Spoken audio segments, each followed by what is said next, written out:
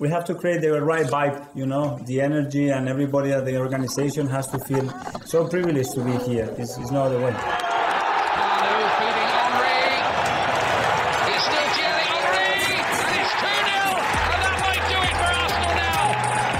Thanks for listening to the Purely Arsenal podcast.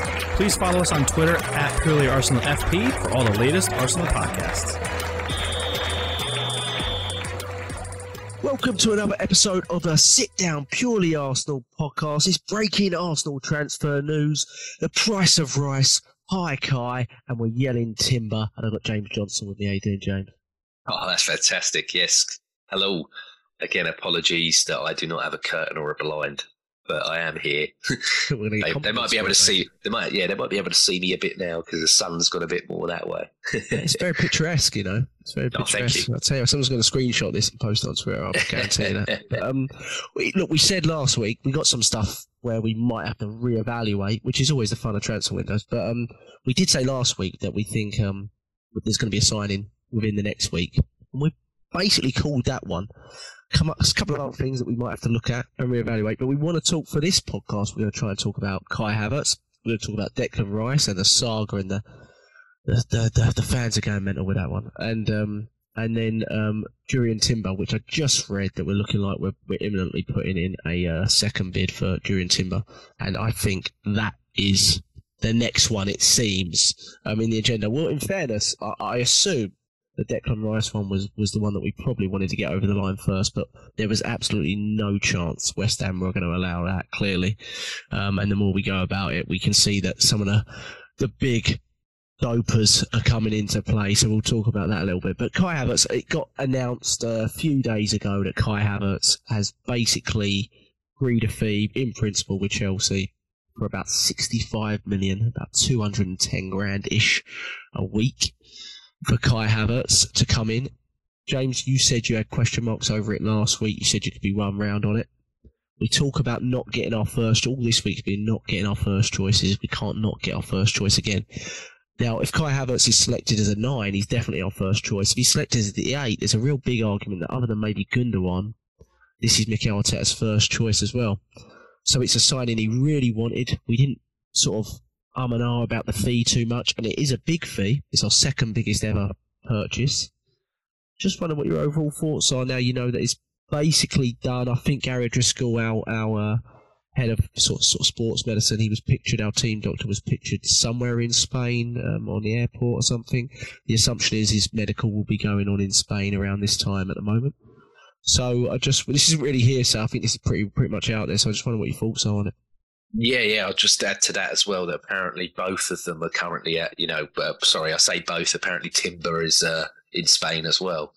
So from the tweet that I read, someone obviously, they recognised him, took the picture, spoke to him, and he said, it's been a very busy week, and then I've had an incredibly busy day.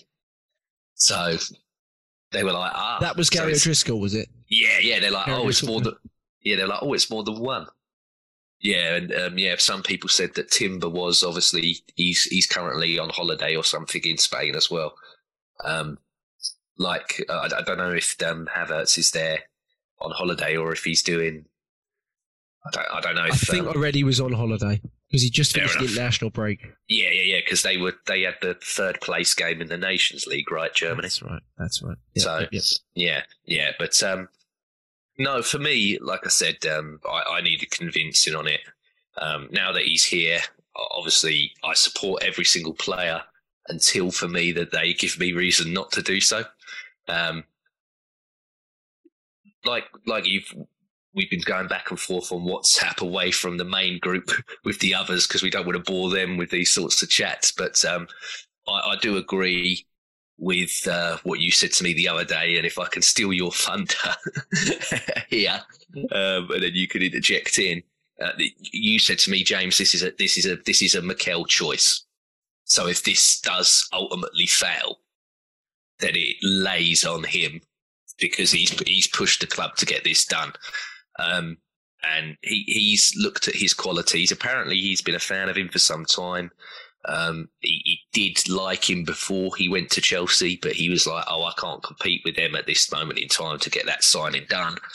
And if he's looked at his qualities, Jack, and he's thought to himself, I can get more production out of you in that left 8 than I can Granit Xhaka, who let's just say he's arguably had his best ever season for us just gone. Then more power to him. If that's what he thinks, then I look forward to how it's going to work and how he's going to play for us. But I also look at the reports of, the likes of your Eddie and your Balogun are very worried now because they're like, if he's a rotational 9 option before me as well, that limits my minutes. And for me, I don't mind that from the point of view of that I'm like, if that kicks Eddie or Balogun, whatever one stays, into gear a bit more, then that's what we want. I want competition at the club. I do want people that have not necessarily, I wouldn't say fear is the right word, but I sometimes think to myself that you get some people that can have a bad game, but they know regardless of the fact that they've had a bad game, they're under no real threat that they're going to be replaced. So it doesn't, you want the consistency of that I'm giving you that level every single, because the guy that's behind me is that, he's on my heels that if I, so yeah, I don't mind. I don't mind if Mikel Arteta, Edu, a lot of them are more qualified to judge a player's abilities and what they think they can and can't do than me that gets up at 7 o'clock in the morning on a Saturday to talk about it, don't they? So that's the main thing. That's the main thing. I'm just excited for. I think we've, even on the podcast that we did with Mike and Neil, we all said that, like last season, we predominantly want all this done before we fly out there to your land of the world and play the Barcelona game. So you're looking, again, jumping the gun, you're looking at potentially, we said last week that we'll have 1 done per se, but we should have 2 in the door by next week. Yeah. Yeah, and I think that's what the plan is. I think the plan's to get 3 in the door before the first pre-season game. The ideal plan. You can't always fix that. But it's so refreshing. I think there's so much negativity still, but it's so refreshing to see. Do you remember on the winger, like year in by year, we could never buy till we sold every summer. We always had to wait till the last few weeks. It was always about cleaning the books, and he'd never buy someone until someone had been removed. Now it's the opposite. We're saying, Xhaka, you can't go anywhere because we've not got the player we want in yet. It's a complete role reversal. We're proactive instead of reactive. It's really, there's so many positive things come out of this, like Edu, Mikel Arteta combination, how much they push on the board. I think they really push on the board. Yeah, unless you read Twitter, it's really positive. Yeah. Yeah, I know, and I understand. We'll get to that because there is some question marks, especially when it comes to the big deals. And I think there is a few little areas that we should scrutinise. We shouldn't be blind to it, but. In terms of this, he clearly really wanted Havertz, and the reason people were irritated is probably because it's the first deal in, and it's not one that people initially really wanted or even thought of. But he clearly really wants him, and I watched some stuff on Havertz this week just of him playing in Germany, and I saw some of the articles and videos from like Tifo Football and The Athletic talking about him being more of an attacking midfielder. And when you watch him in Germany, I mean, that's literally what he is. He's playing deeper, he's building up the play, late runs into the box. He's technically very, very good in those areas. I guess in an attacking sense, if we use him as an 8, which has been the thought process this week, if you read a lot of stuff this week, that Mikel Arteta is bringing him in to directly replace Xhaka in that position. Obviously, in an attacking sense, I feel like we could gain a lot, because I feel like despite Xhaka having 7 goals, 7 assists last season, you always felt that it wasn't natural to him, and that he was kind of going through a peak moment, and it might not necessarily it would hit a ceiling. Whereas with Havertz, you can really see the different types of goals that he scores, aerially, how good he is at running into the box, things like that you could have really improved. But do you have any concerns? Defensively, let's say, for example, what we currently have, we'd have and it's going to change, I'm sure, but a Partey, Odegaard, Havertz. So let's say we got Odegaard, Havertz. Do you feel like that Odegaard, Havertz combination in the 2-8-10 roles, is it too creative and not combative enough? Do you have any worries about that? Yeah, I would say you're not going to get the lung-busting run back and tackle like Granit Xhaka did against Newcastle that got clip shown over and over and over example, again. Yeah. Yeah. I guess you're losing quite a bit of that, but I think, and again, go back into another Arteta conference where he says that he needs to get the engine fixed on the car. I think he's looking at potentially his new number 6 having way more mobility than Partey currently had. Not that Partey's a complete write-off mobility-wise, but he's not at the level. I'm sorry if that upsets people, but he's not. And so he's probably going to be asking more running-wise from that player. And then if you look, again, jumping the gun, so I keep saying that, don't I? But if you look at Timber, he's potentially going to be doing what Zinchenko does on that right-hand side. So you've got it on two sides. So then you've potentially, I mean, it could be very dangerous, but you've got both your fullbacks that can tuck into midfield. So maybe it's like as soon as that ball's not going that way for us and it's coming back that way, the adjustment and the two fullbacks coming in to tuck in, they can maybe break that play before it gets to that sort of centre-back type of area. I mean, you're going to be worried about the gaps in behind, but then you got the two big boys, haven't you? You know. Yeah, the two elite specimens at the back. Well, Arsene used to say that Toure and Campbell were a battering ram. These two ain't far off. Very similar profiles. I do fancy them two in foot races. 8 times out of 10, 9 times out of 10. Maybe he's looked at it and think I can potentially stop counter attacks or build up of play at source with the fullbacks more so than having my midfielders. To be fair, I don't know enough about Hazard. I hope we're not signing him. Havertz's defensive qualities, because he's been at Chelsea. They've not really, it's normally you do what you want up there, mate, because we're just, especially this season, I don't know what, have we got a plan? Set pieces, James. Just aerially, he's very good. Oh, of course, yeah. He's 6 foot. He's 6'4". He's got to be good, surely. Yeah.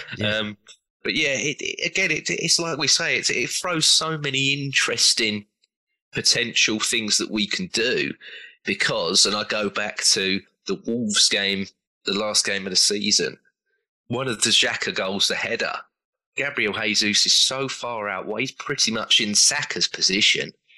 And that's another thing. If you want to, if they're listening, if you want to rest Saka, which you can do, by the way, you don't have to play him every single game, Arsenal and England. You can give him a rest. I know he's brilliant, but you don't have to play him every single game if you don't want to. You can say to Jesus, you go out there, and I'm like, if he can whip balls that Granit Xhaka can head, this guy's 6'4", maybe he's got to win a few more, isn't he? Well, maybe that's it. I mean, you talked last week about you love Jesus, but you always find he's in pockets where he's not sitting in the 9 position. Well, this is a perfect player that can play in the 8 and fill those gaps. Fill those gaps when Jesus wants to, because you can't stop Jesus naturally doing it. It's a moving part of his game. He loves to drop in deep, get involved, build the play. He's so strong with his back to goal. He's so strong for such a small guy. And Havertz has a capability to hold up the ball really well, but he has a better capability of those runs beyond the back line. And Xhaka wouldn't. I mean, he was adapting to it, but it wasn't natural to him to make those runs, Whereas Havertz, you feel, would do. But like you said, the legs in behind, the more you start to think about it and process it, if Havertz is at the 8, you definitely need a Rice type at a 6 who is just a physical specimen, and just has so... They just got to be all legs, mate. Yeah, exactly. Yeah, exactly. It's literally, can you twice a week, I don't know, give me 12 to 15 km a game, because that's what you're going to be doing. Yeah, it's going to ask a lot of the 6. It's going to ask a lot of the 6, for sure, physically. And we'll get onto the Rice party stuff. Is it fee, wages, any concern for you? Not necessarily, because I always go back to it's not my money. So I try my hardest not to get upset and everything else as best I can with it. It's Chelsea selling to us. If you don't think that they're going to try and get as high as a fee as possible, this is a club that is pretty much rotten to the core, mate. Let's be brutally honest. They have been since, it's 20 years since they've started doing it. They've just bought a club in France, which they're now funneling every player over to.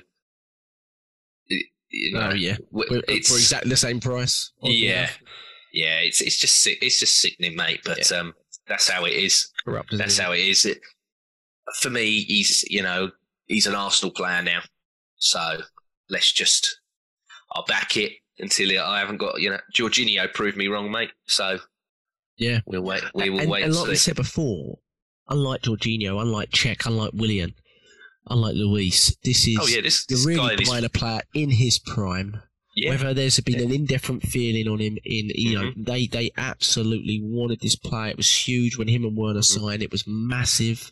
Germany were like, wow, this is huge for Chelsea. Massive. Havertz was the next big thing in Germany. Sure, he's had a couple of seasons where he struggled alongside his team struggling. But everyone, all the good players at Chelsea currently are jumping ship. I mean, he's not. Yeah. They are jumping ship. And I didn't expect it, but the more you think about it, you get quite excited about what Mikel can do with it. And the fact that he was so insistent on this type of signing. And I think it's really impressive that we were able to do it so quickly. Bayern, Real Madrid were in for him, mate. Yeah, I mean, obviously staying in London's probably important to him as well.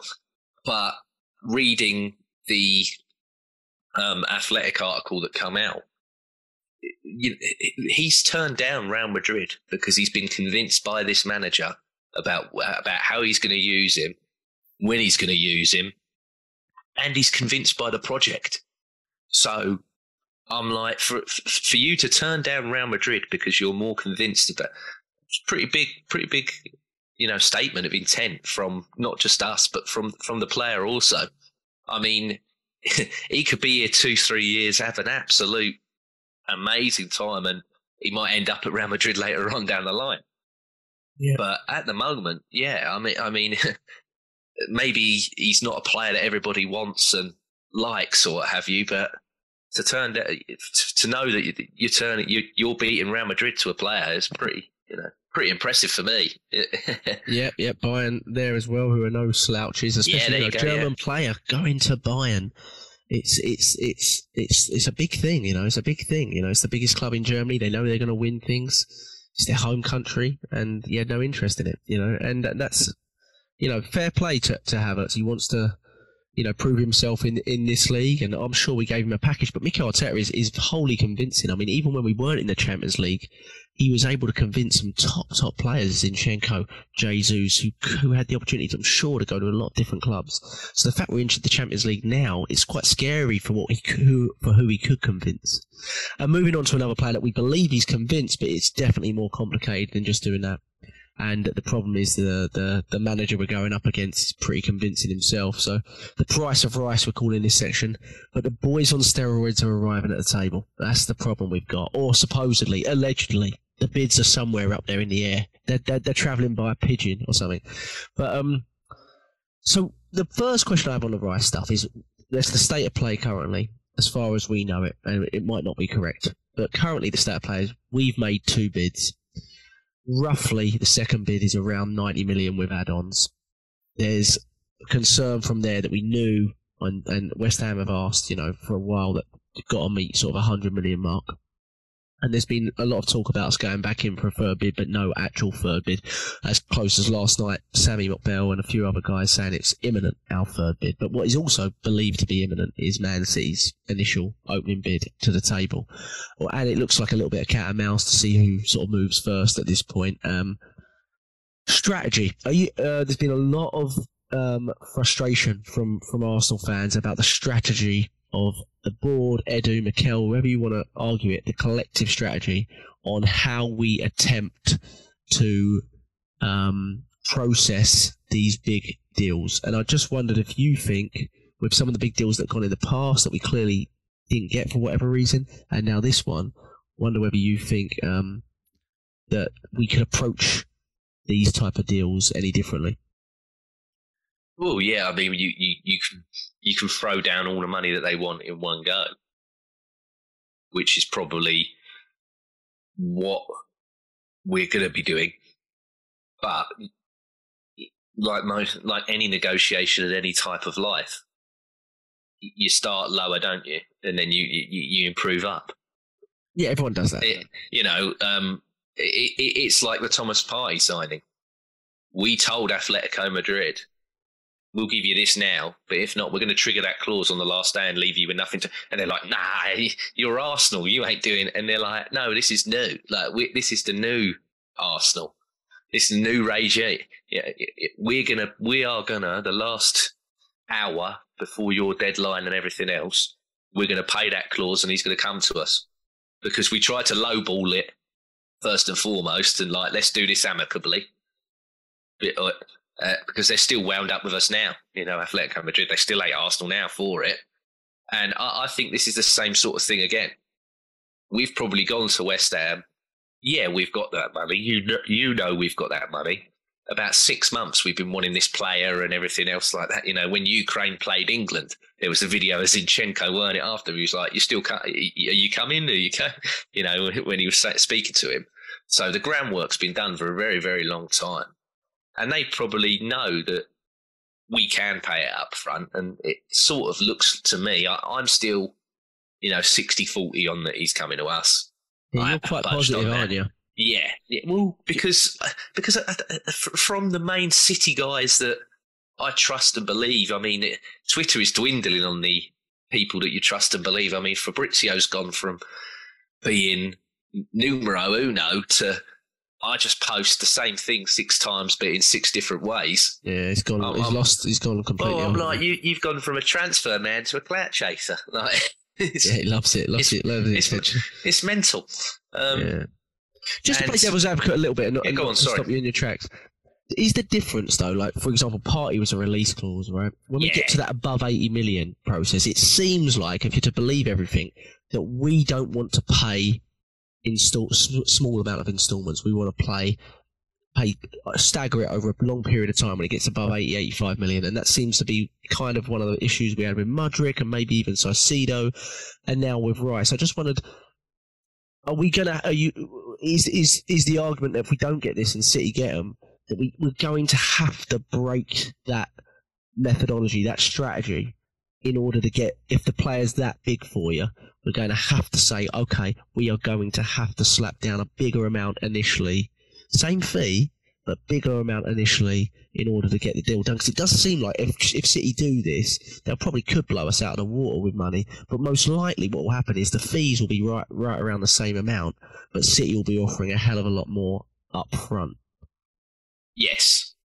Yeah, of course. And that is the big talking point, because if, and again, like I said, I'm 60-40, if we do lose out on the guy, it's going to be an absolute pressure cooker, mate, in terms of the fan base, everything else. And you are going to need to splash the cash. I mean, we're splashing the cash on this position. You buy Rice, mate, that's the record signing. Havertz is close, but it's going to be, 30 million plus more than what our record signing is. However, if you don't get Rice, you still have to sign a starting number 6. And as much as I like Lavia, and I feel he's going to develop in the future, he can only be signed as an option.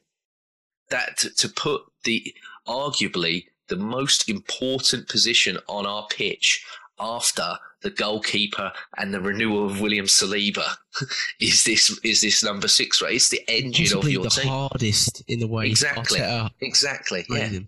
Yeah, and like we've spoken about earlier, it's one of the most demanding positions in Arsenal.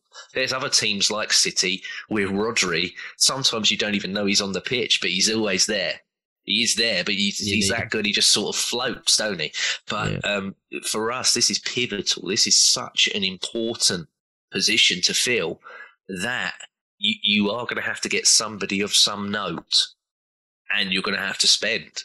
But we've always known that West Ham want in excess of 100 mil up front first, and then the add-ons. Because, again, and I don't blame West Ham for this, but the add-ons that we're offering are way more achievable to a side like Manchester City. You know, they've just won the treble. Who's more likely to win a Premier League or a Champions League out of us and Manchester City?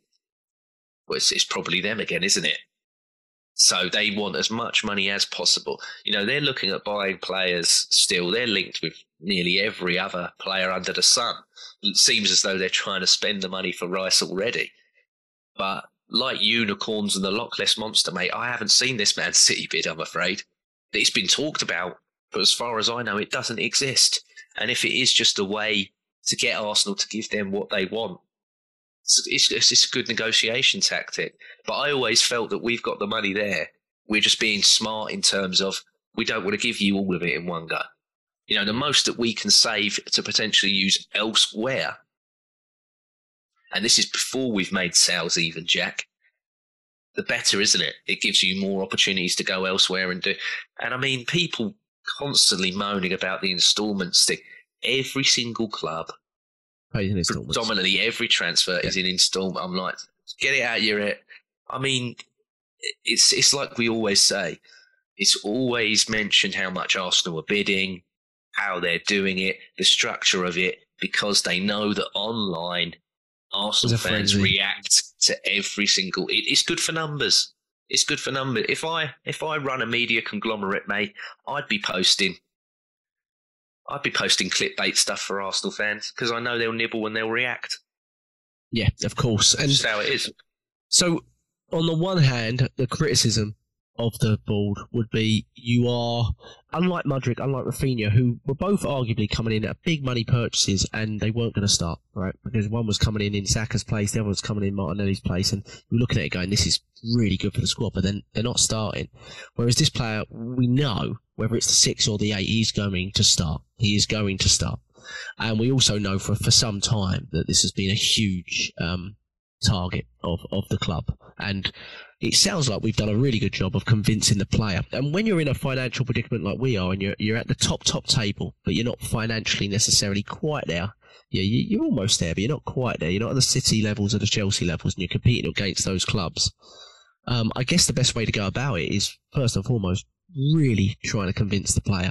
And it looks like we've done a really good job of that. I'm not sure how long that lasts if a City are in for you, because they're going to be pretty convincing for Declan Rice as well, despite the fact they probably haven't even spoken to him in the last couple of weeks. Pretty sure they can win him round pretty quickly if our ability to meet the fee isn't there. And that I guess that is my concern.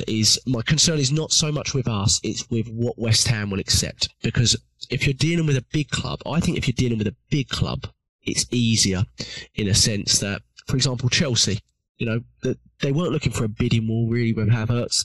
They wanted you to meet the fee, and then they were like, yeah, we'll sell him to you. You know, look at Real Madrid with Casemiro. They weren't looking for a bidding war on Casemiro. They were like, oh, God, you offering that much?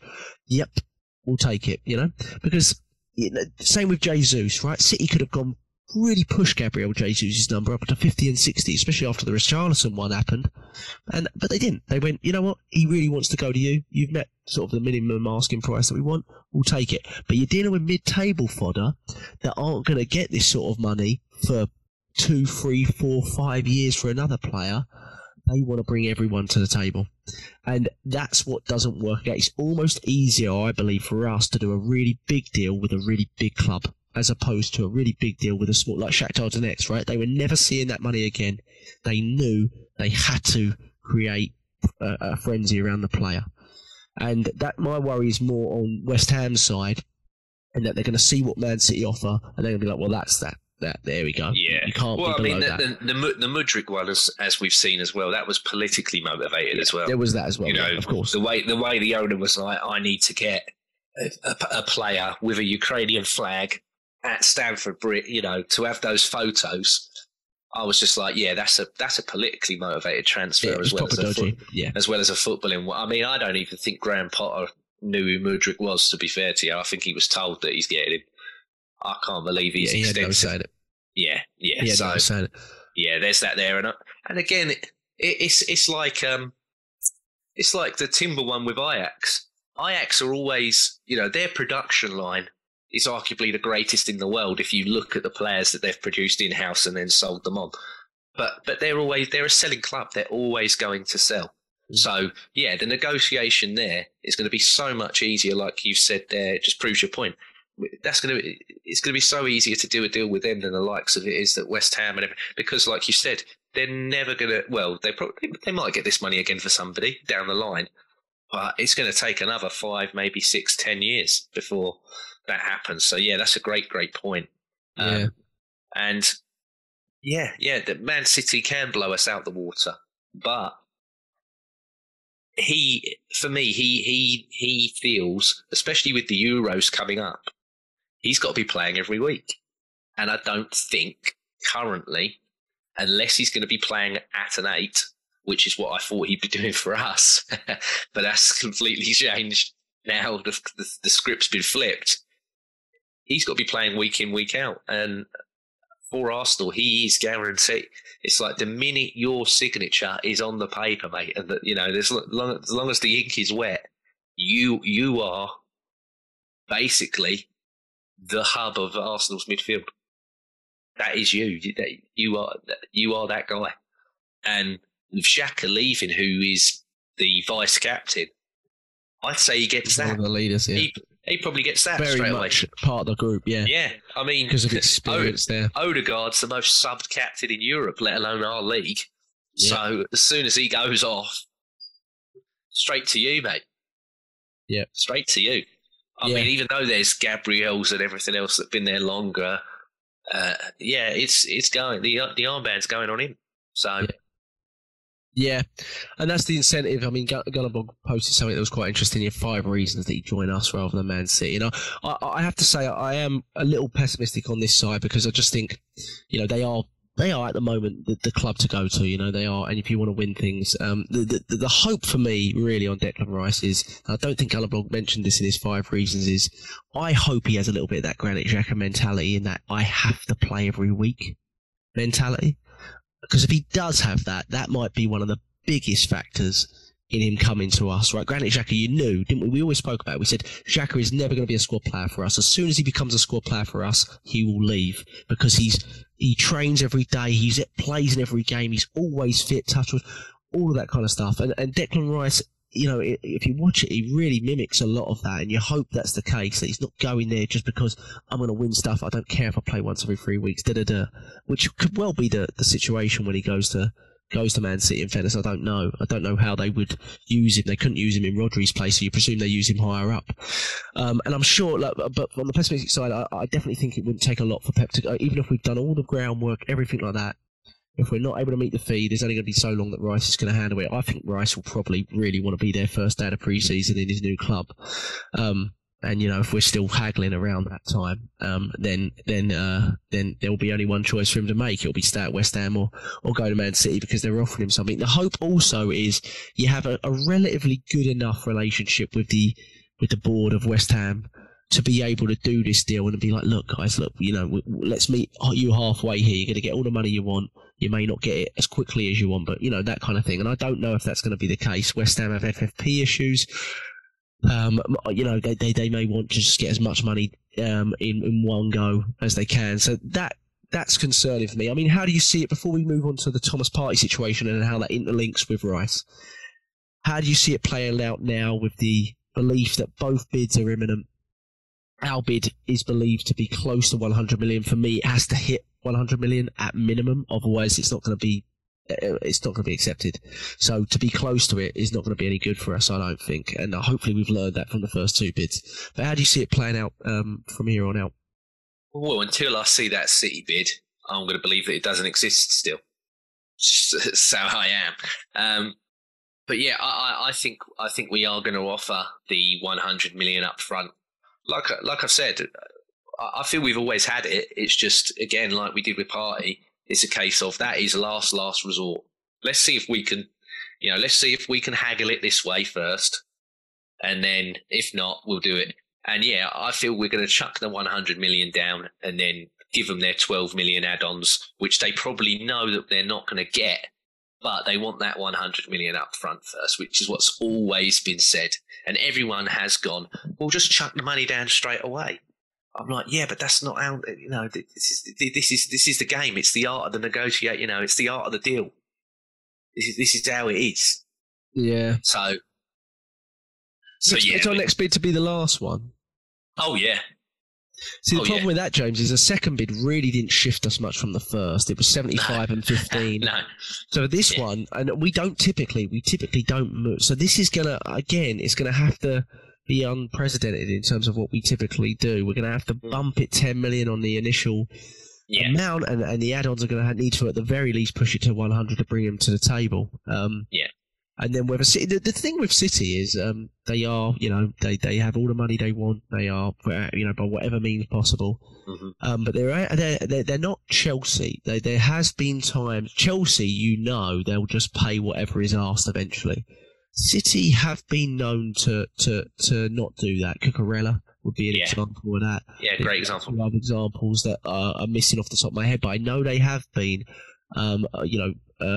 not willing to be mugged off on a price completely.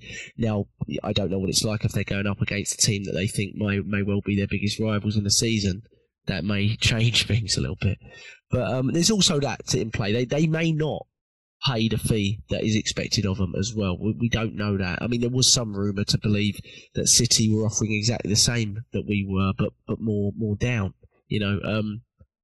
which surprised me if that was true, to be honest. So, we have to see. You're 60-40. I'm 40-60-ish, I would say, ish.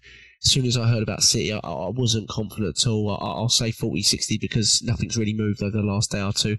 Surely by Monday, this podcast will be out before then, but we would have heard some movement. But you're better with the numbers than me. What was our second bid number wise? It was 75 total with a 15 add-on, so 90 million total. Sorry, it was 75 initial, which I believe was to be paid, if you believe rumours, in 5 instalments. But City are offering to pay it in like 2. Yeah, no, we'll do. I think we'll do 100 down now. Which do you think we'll go from 75 to 100, or do you think we'll go from 75 to 85 plus 15? No. We'll do. We'll give them what they want. We'll give them what in they the want next bid. Yeah.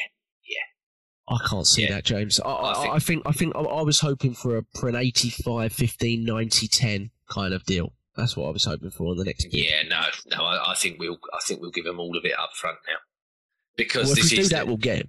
Yeah, I don't think we will do that. This is the last bid. If they don't accept that, then even I'm going to say walk away. As much as I want the player, I'm going to say walk away, because then you are getting into silly season.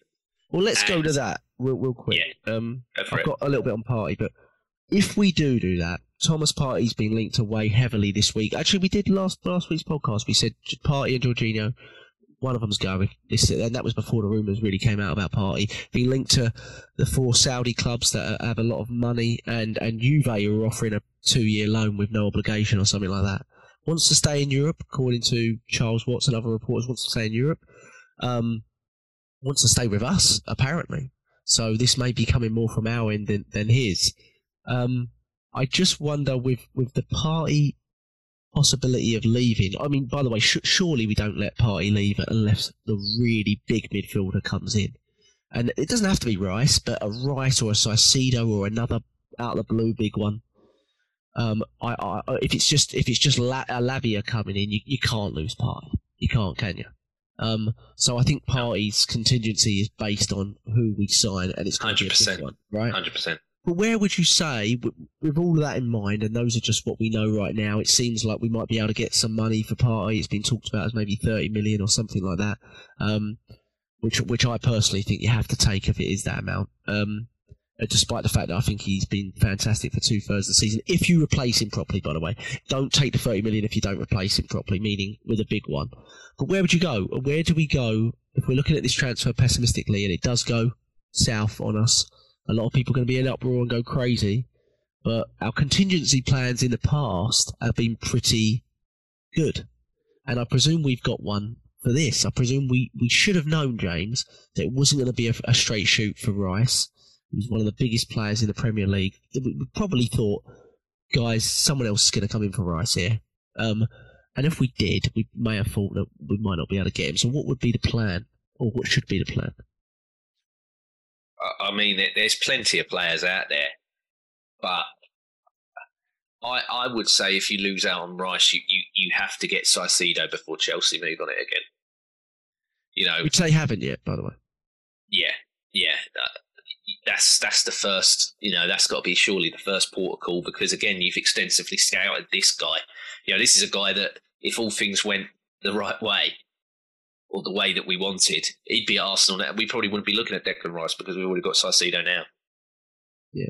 We'd be talking about Lavia as an option because Partey or Xhaka's leaving. You know, or Jorginho's potentially leaving. We wouldn't be discussing about having to get a starting number 6 because we'd already have him.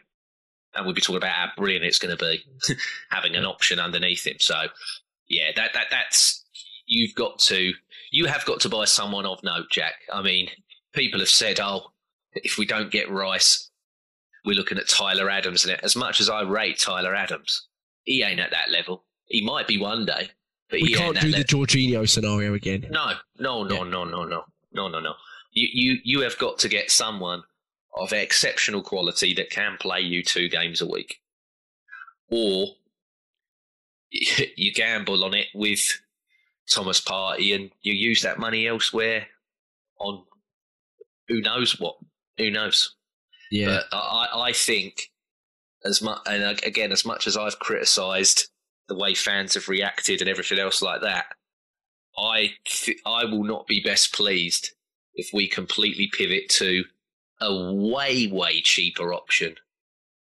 You know, I can't accept that this window. Getting Lavia as well as a cheap, because I still feel we're probably going to get 2 in that position because, you know, El Nenny's only got the year left. Jorginho's only got the year left. I don't think they're both going to extend. So he's probably like, I'll get 2 now. And then again, you sign Lavia this season, that City clause doesn't come into effect until the next one. So you get the jump on that because they'd definitely take him back. They'd definitely take him back if they could do it. A season like he did this. Yeah, exactly. And by the way, you'd be willing, because of all the strategy and the money down and how hard it is for us to do the big deals, I think we're looking at 4 players this window. You say more, but 4 players of significant money. The argument's been Havertz plus 3. 2 central midfielders and the fullback that we're going to get onto fullback/centre-back. I'd be willing to sacrifice one of those central midfielders if it meant if a big deal got so big that you were like, we need this deal, but we're going to have to sacrifice somewhere. We're going to have to not do something there or loan someone there, whatever, in order to save that 40 million to put it towards. I know it doesn't work like this, but basically to put it towards it in order to get that over the line. I think most fans would accept that. If we need to get Mbappe to cover Martinelli, I do agree with you. Yeah, exactly. Yeah, I do agree with you. But then the argument is that the problem with the Caicedo one is, I know there's a lot of talk about him basically agreeing personal terms with Chelsea. But we should be looking at that like City. Yeah, but we agreed terms with him in January. Let's not forget. So, exactly. We should be looking at that like City look at Rice. Yeah, I can't believe that his terms have jumped so much in 5 months from what he agreed with us previously in Jan. So, and clearly there was a rapport there because you've agreed personal terms with us. So there's got to still be something there. I mean, for me, if we lose out on Rice, Jack, we need to basically do what Chelsea did to us with Mudryk to them. Yeah. You know, this guy was posting Instagram stories with us in. He was liking all the pictures that people were putting up of him in the Arsenal shirts and everything else. And then it was just like a tug and he's gone. Yeah.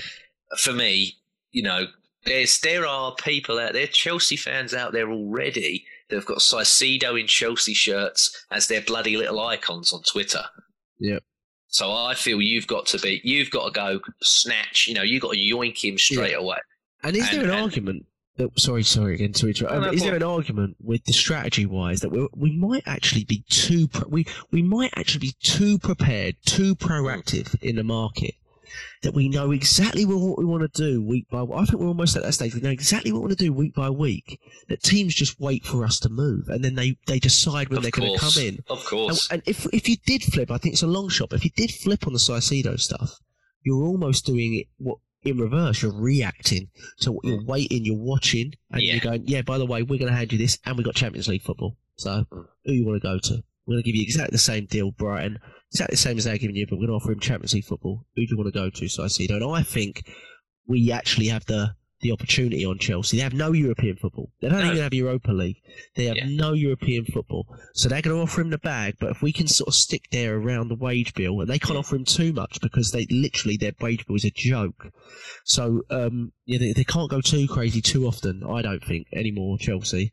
To be honest, the fee could get a little bit crazy, but it's not going to get crazier than Rice. So it would be interesting. Beyond that, James, because like you, I think it has to be someone in the league, but the only two players in the league that can play the six to the level that we want it to be is Caicedo and Rice straight away. So then beyond that, then you've got to go to one of the big ones in Europe. You've got to go to the Real Madrids or the Bayerns of this world and take your Camavingas, your Tchouaménis or your Kimmiches on guys like that. And I don't know how available they are, but I do presume that they probably would cost us less than what these two would. Yeah, I mean, I saw as well potentially that Barella's been put in there. Higher up, is he? He's not a six. No, he's not a six. Same as that Savic, isn't it? Yeah, he's a good player, but he ain't a six. Sorry, that's just silly talk for me. By Monday, I hope by Monday. Again, it's all speculative. You're going to know what the state of play is by Monday. And if by Monday it's, we're having priceless moments and not riceless moments, then don't panic, don't worry. But if it's clear that he's going up to, Oasis World, then by Tuesday, even Monday afternoon, thank you very much, West Ham, ta-ra. And I'd be going to that Tony Bloom. Right, hello again, my old friend. Yeah. I know you want potentially players from them and cash as part of a deal, but they're taking too long. Sadly, we've played our hand. Everyone knows how much we're spending, especially with what this third bid, in my opinion, is going to be. And it's like you want money up front because that's what in January you refused because you wanted that now. Yeah. Well, we've got that. But how much do you want this time? Yeah. Because that's the first thing I'd do. Yeah. And I'd be quick with it because, like you said, by the time that they're on, by the time they've got, because we'll have a new. It wouldn't surprise me if Adidas do a Stars and Stripes bloody training thing for your tour. Oh yeah, like how we did the French tribute one. We'll have some kind of, your brother will love it. It'll be some kind of American themed yeah. training wear. Yeah, state stuff on it. Yeah, exactly. So but it's I listen to a lot of Arsenal stuff at the moment because transfer stuff fascinates me really, and I know it does for you as well. And the consensus is that a lot of people is like, if you don't get Rice, it's a complete failure. And there's people talking about you bottled it, and I think that's really far from the truth, to be honest. But what I do believe is if you don't get Rice and you don't have the correct plan to switch to the big central midfielder, because let's not forget we wanted that Douglas Luiz last summer and we didn't get him. I know that wasn't a big purchase, but it would have been an improvement on what we've got in terms of definitely squad capabilities in the middle. Then we wanted Caicedo in January, we didn't get him. So this is a couple of windows now where we know we need to address the six, not because of Thomas Partey's quality, because of his ability to maintain that quality and be consistent in the team. And we knew once 2 games a week come along, Thomas Partey was not going to be the sole central six. He just couldn't be. So this is something that's long going. I don't sit here and think if Declan Rice doesn't come this window, it's a failure, because you have no idea what the alternative is yet. Jack, if it was August and near the deadline, I would be cacking myself and going, oh my God, what the window, it's ruined, isn't it? It's 24th of June, mate. Yeah, exactly. It's just we've got time. There's players out there. You know, there's if we don't get Rice, we're looking at. I don't want to jump the gun, but we're looking at a madness. Because you're getting someone, you know, we might get someone completely out of the blue where everyone goes, oh my God, you know, I harper back to it. I know I keep going back to the past, but Mesut Ozil, mate, at the time, you know, Jose Mourinho said if I knew he was available, I would have bid. So God knows, it's like Arsenal went right under the radar there, did the groundwork and got, you know, big club taking a fee, not creating a war. Exactly. Yeah. We could pull something or someone out the bag here that will really turn people. It could get to people going, well, do you know what? He's probably better than Rice is. Anyway. Yeah. Oh, no. Rice, for me, first of all, he's not you mention it. There is one, and again, it's rare, and he does play for Real Madrid as well. There is one that gazumps Rice for me. Yeah. Camavinga. I feel that at the moment he's better than Caicedo, but Caicedo's ceiling going forward, I feel, is much better than Rice's. So if we were to lose out on Rice and get Caicedo, I'd be like, doesn't bother me because he's going. So the way Caicedo's going, he's going that way anyway. He's going straight to the top. So yeah. So that's the answer from us. You know, you don't get Rice. You've got to have a really good alternative plan.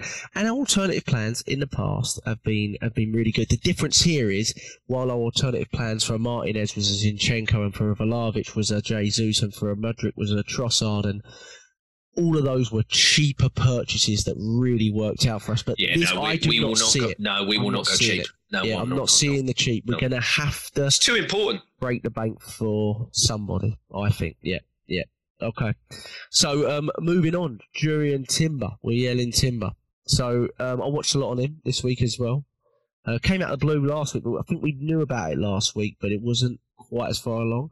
Second bid for that for Timber is imminent. I think the first bid was around 30 million. They want somewhere between sort of 50, 55, but they believe from the Ajax sources, I follow a couple of them from last season because of Lisandro Martinez stuff, didn't work out. But they believe that the deal will be done and is going to be done for around 40 to 50 million euros. So I presume we're going to hit around 40, 45 million pounds. What do you think of this player? Well, actually, first of all, the when you look at his play, he's played mostly this season at right centre back. When you watch him play and you think about how he'd fit into our system, he doesn't strike you as a right centre back because he plays out the back a lot. He runs through the back a lot. He's great on the ball. He moves a bit more than our centre backs moves. You know, Arteta likes our centre backs to get the ball and give it and be centre backs. But play from the back, and he's definitely got the capability of doing that. But because of his height, stature, starts to get the feeling he'd probably play more in the right back position. Some argument would play in the DM position. What do you think it would mean bringing this player in for the collective defence? What would it mean for, you know, the Whites and the Tomiyasus and the Tierney's and etc. of this world? Oh, it's just the versatility, mate. It's the options. You know, you sign this guy. You've mentioned there potentially of playing in midfield. Well, then you've got 3 for 1. I've said he's a 2 for 1 because he can play right back and centre back.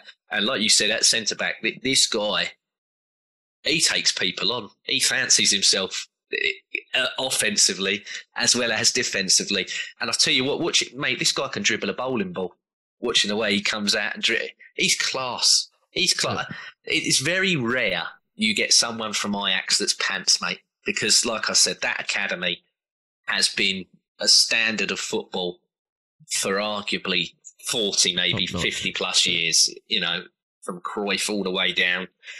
You can name any of the top players since I started watching football in the 90s, and they've most of them have come through Ajax.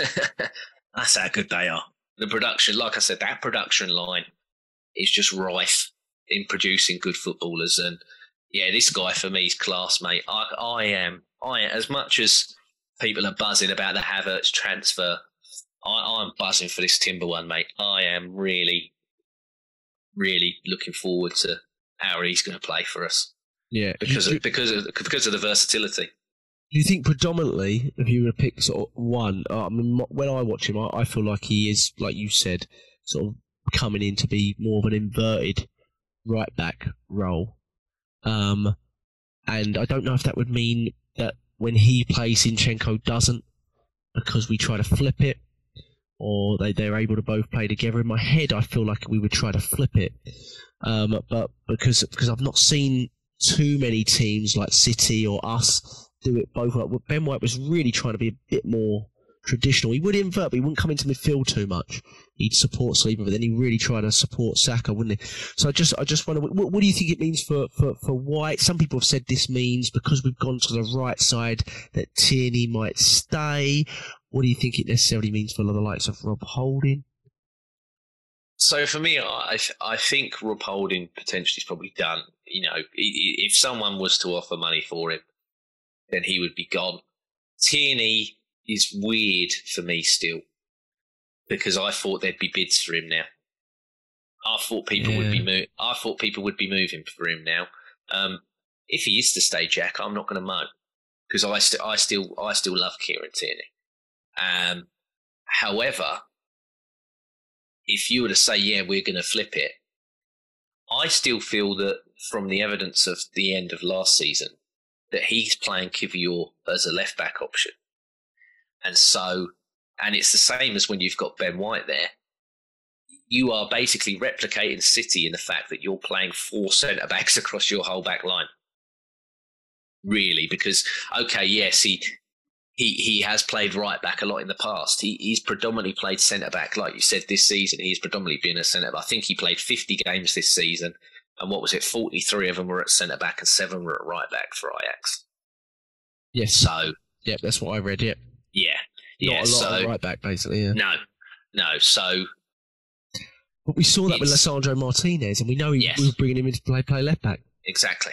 It's the league, isn't it? Dutch league, you can get away with that. Yeah, and also there was a few times last season with Ben White where he did play 2 games in a row, and the first game he was exceptional. And then the second one, you'd go, "Oh my God, he looks absolutely battered." You know, I can't remember who. It was West Ham before we played Southampton, wasn't it? I think. Yes. Sorry, going back. Yeah. Because I remember the Liverpool game. I thought he had a bit of a stinker, especially that second half. And then the West Ham game, I thought he was better, especially when we were on the offensive. I think it was the first goal, wasn't it? He weren't great on the first West Ham goal. And then the Southampton game as well. I mean, everybody had a stinker that game. But so he's probably, again, like you're saying, that we've got players there that we haven't really got 2 game a week players there. Mm-hmm. Maybe save, you know, if you've got, again, throwing it out there, if you've got a Barcelona, say, on the Tuesday or the Wednesday, and then you've got whoever on the Saturday or the Sunday, play White in one, play Timber in the other. Yeah, you're right on White. Yeah, I mean, it's a 2 game a week. You remember United at home, he came off at half time. Yes. And there was a couple of points in the game where he just stopped running. He just stopped running, looked like he was physically exhausted. And I know with time that comes, but there was some argument from some people that are talking to people around the club that he found it really hard to adapt to sort of the physical need. He's a really fit guy, right? White. I mean, he played so many minutes this season, so we're not complaining, but in terms of the change up from a right centre back to a right back, it was physically quite a big. Yeah, I mean, Timber, I think, gets picked for his international team, whereas Rice does. You know, hopefully Rice still does. You know, that's one of the things not Rice, sorry, Ben White. Sorry. We're already talking like he's there, but yeah, no, ways to go. I hope Ben White still continues to be like, I ain't going with these numpty, you know, I ain't going under that numpty and the other numpties. So you keep picking Maguire and them likes, mate. I'm gonna stay in with me box sets or go to wherever with me wife. You crack on. Yeah, and then then White becomes for me the second choice right centre back.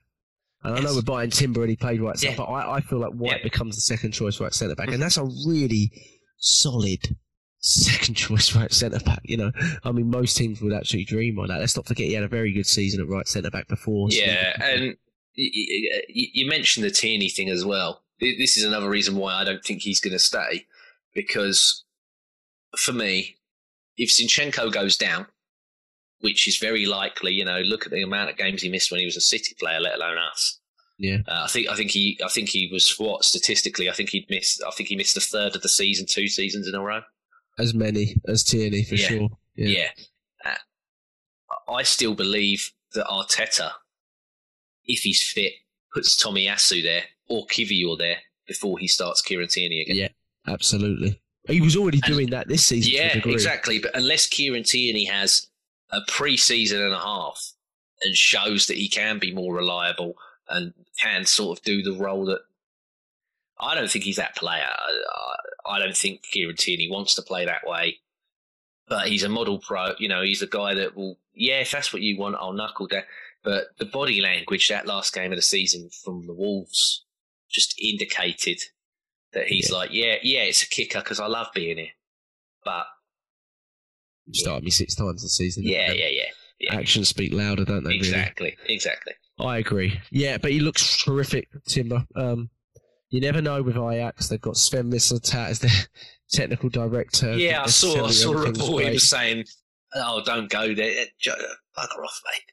Don't you get involved." Yeah. Yeah, it's frustrating. Yeah. There was a lovely photo of him as a kid in the old, the classic. I say the blue kit. The one with the. I associate the goals more with the seasons and everything else because I forget, mate. I've already just said that Declan Rice already plays for us. That's how my memory is, my head is at the moment. It's the one where we absolutely slapped up West Ham. It was when Thierry Henry scored the rifle against David Jones. That blue one, the 0-2. Yeah, that kit. Yeah, love that kit. A lovely. Yeah, so do I. Yeah, I've still got mine somewhere. Yeah, mine too. Yeah, it's that shirt. Yeah, Tim. There's a lovely photo of Timber in that shirt when he was a kid. So. Oh, is there? I haven't seen that. Yeah. Oh, well. Well, that's good. Well, Dutch players notoriously Overmars, Bergkamp, sort of that era. They remember those times with Arsenal. It was hard. It's hard with Ajax, isn't it? Because the last time we went in for Lisandro Martinez, you just felt it wasn't going to happen because his ex-coach was now managing Man United, and the director at the time there was Van der Sar, ex-United. So this one with Mislintat, I don't know what it means. It doesn't sound like at the moment we have too much competition yet for Timber, though we know there's Liverpool and United have been in for him very, very recent past. So yeah, I think it's the demand of again, like I hope with Declan Rice, the player power is I want to go there. Yeah. So yeah, and I think that will be the defence if we get him. That'll be the defence done, personally. As much as I say the centre-back fetish, I think, yeah. Yeah. But because of Ben White's capability and Kiwior on the left side, and you've always got the fifth choice as a Tomiyasu if you need him, because he can roll in anywhere. That's the beauty of Tomiyasu. I don't think he's a starter. I think in 12 months' time, we probably move Tomiyasu on. But at the moment, his versatility across the whole back four means... Even if he is injured quite a lot, you can't move him on. I think we've got that's what saves him. Yeah. Well, and again in January he's off anyway. He plays Asia Cup, don't he? So yeah. Utilise him as best you can, even if it's just limited minutes. Yeah, exactly. Because he's still a great option. I still love Tomiyasu, mate, regardless of Yeah. No, I'm the same. I do like him a lot, and I think he solves a lot of in-game problems as well, which is great. You need Zinchenko off for 30 minutes. Yeah. You can rely on Tomiyasu to not. Yeah, but every team needs that problem solver player. Yeah. So yeah. And I think if he stays fit this season, and we decide to sell him in 12 months, something like that, we'll make back some on him because of his versatility. Yes. It's annoying that obviously January is when he's going away, because that's when you've got like the cups and everything going. And if you had sort of like a crunchy, nasty sort of cup tie, especially Champions League, we talk about how he's managing over the 2 legs. Yeah. He's an ideal one where it's like it's narrow, it's very narrow, but shut this down for me for the last 15, 20 minutes, please, Tommy. Yeah. He's a player that you want that can do that for you. Yeah, I agree. I think he's very reliable defensively. But so what do we expect before we go? We spoke about Havertz, Rice, of course, Partey, Timber. little bit on Caicedo. But what do we expect for this week? Havertz should be announced this week. Well, we never know with the announcement, but presume it will be announced at some point this week. What else are you expecting, envisaging happening before we speak next week? This is a silly question because it makes us both look stupid, but I can always cut it out. Yes. Yeah. Well, we're putting ourselves out there, mate. We are. See, that's what Ray left a lovely comment to us and said, "I won't criticise." We know Ray won't criticise us, so thank you, Ray. Yes, appreciate it. Top, that's kind of him. It is. I wish the rest of the world of football social media, especially Arsenal social media, thought the same as you, Ray. But I'm here to be flamed. I've got. With a face like mine, you need thick skin, so it's all good. It's all good. I believe, again, putting my neck on the line. I think the Havertz announcement's probably gonna. If the medical per se has been done yesterday / today, whenever. Yeah. I could see that being done Monday. I believe there'll be something more concrete on Timber this week. And we will find out what is going, we will find out if Declan Rice is going to be wearing an Arsenal shirt or if he will be elsewhere. And we will probably then start the process of talking about who this new player that's going to be our new starting number 6 is going to be, Jack. Whatever it might be, yeah. Yeah, can't argue with any of that, really. But I will say as well, just again, neck on the line. After that, I feel Lavia will probably be coming later on as an additional option. But I do not feel after that there's going to be this Fabio Vieira type player that's another position. And again, as much as I would love a Moussa Diaby to be a cover for Sack, I don't see that wide option, especially after the Nelson renewal. Yeah. I don't think we go big on that position and what have you. So yeah, I think we're done up top, to be honest. Yeah, I mean, we might be talking about more. Yeah, we might be talking about more outgoings, and we might have a bit more of an indication of what's going to happen with Balogun as well, because there's a lot of conflicting of that he wants to watch him in pre-season. He's going to give him pre-season minutes. I'd like that and judge from that. Yeah. I've said don't completely throw him away until you've given him a real chance. Especially when it's in the US and exactly. He's their main player really now. Him and Pulisic, the main player now. He's a real big star coming into. Got a lot of competitions being held in the US in the next few years as well. So it's a really good time for him to be part of the national team. It'll be interesting, won't it? What we do with Eddie and Balogun. I expect one will go, but hopefully we let them battle it out. We actually see him a little bit in pre-season. That would be very nice to see, I think. Yeah. But I agree with you. I think Havertz will be announced this week. I think Timber. I'm hopeful that we agree a fee this week. And on Rice, I'm going to probably say that I think he'll probably be going elsewhere this week. But if he is, I'd rather it just be known sooner so I can see what the alternative is. What I don't want is what's been the feeling over the last few days is that things are just getting dragged a little bit and nothing's really moving bid-wise, etc. I'd like to see some clarity on it. I'm sure West Ham at some point will want to spend this money. So it'd be nice to see. I just want clarity on that deal this week. I'd like to be sitting here next week with you and being like, okay, this is what it is, and let's see where we go from there. But yeah, I think I've just had a quick scroll, cool. And it's just all about Mason Mount bids being turned down. I'm like, nobody cares about Man United. No one cares. No one cares. Give me the Arsenal news, David.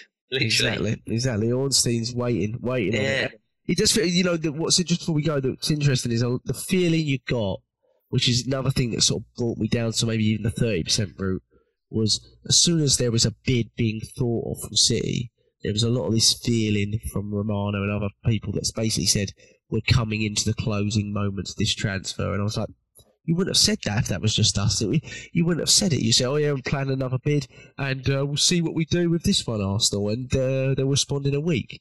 And I was like, we're saying closing hours now. That felt very Mudryk to me. Very, very like, here is the money. Here's your suitcases. Don't speak to us again. That kind of stuff. It felt very much like that, but I don't know really. We're reading into everything at this point, and we've been burnt too many times before. So, I'm judging things based on previous experiences, which is never a good thing. But we are on Purely Arsenal FP on Twitter at Purely Arsenal FP.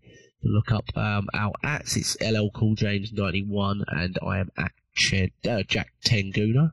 Got my own Twitter handle, and you can go on YouTube, Purely Arsenal. The last 2 podcasts have been very well viewed. Lots of nice comments on Twitter and on YouTube. Like this podcast, subscribe to us if you can. It seems like people are liking the transfer podcast that we do on a weekly basis. We'll do them more often when we do a little bit more, But if we don't, we'll just sort of sum up the week. I think there was a fair amount to talk about this week, and I'm sure there will be next week, because I know Mikel and Edu are trying to get us ready for that big pre-season tour. We've got to get things done early if we're going to catch City, the corrupt munchkins that they are. But James, thank you so much. Thanks to everyone. Thank you for having me. We will be back next week, hopefully, with more positive transfer news up the Arsenal.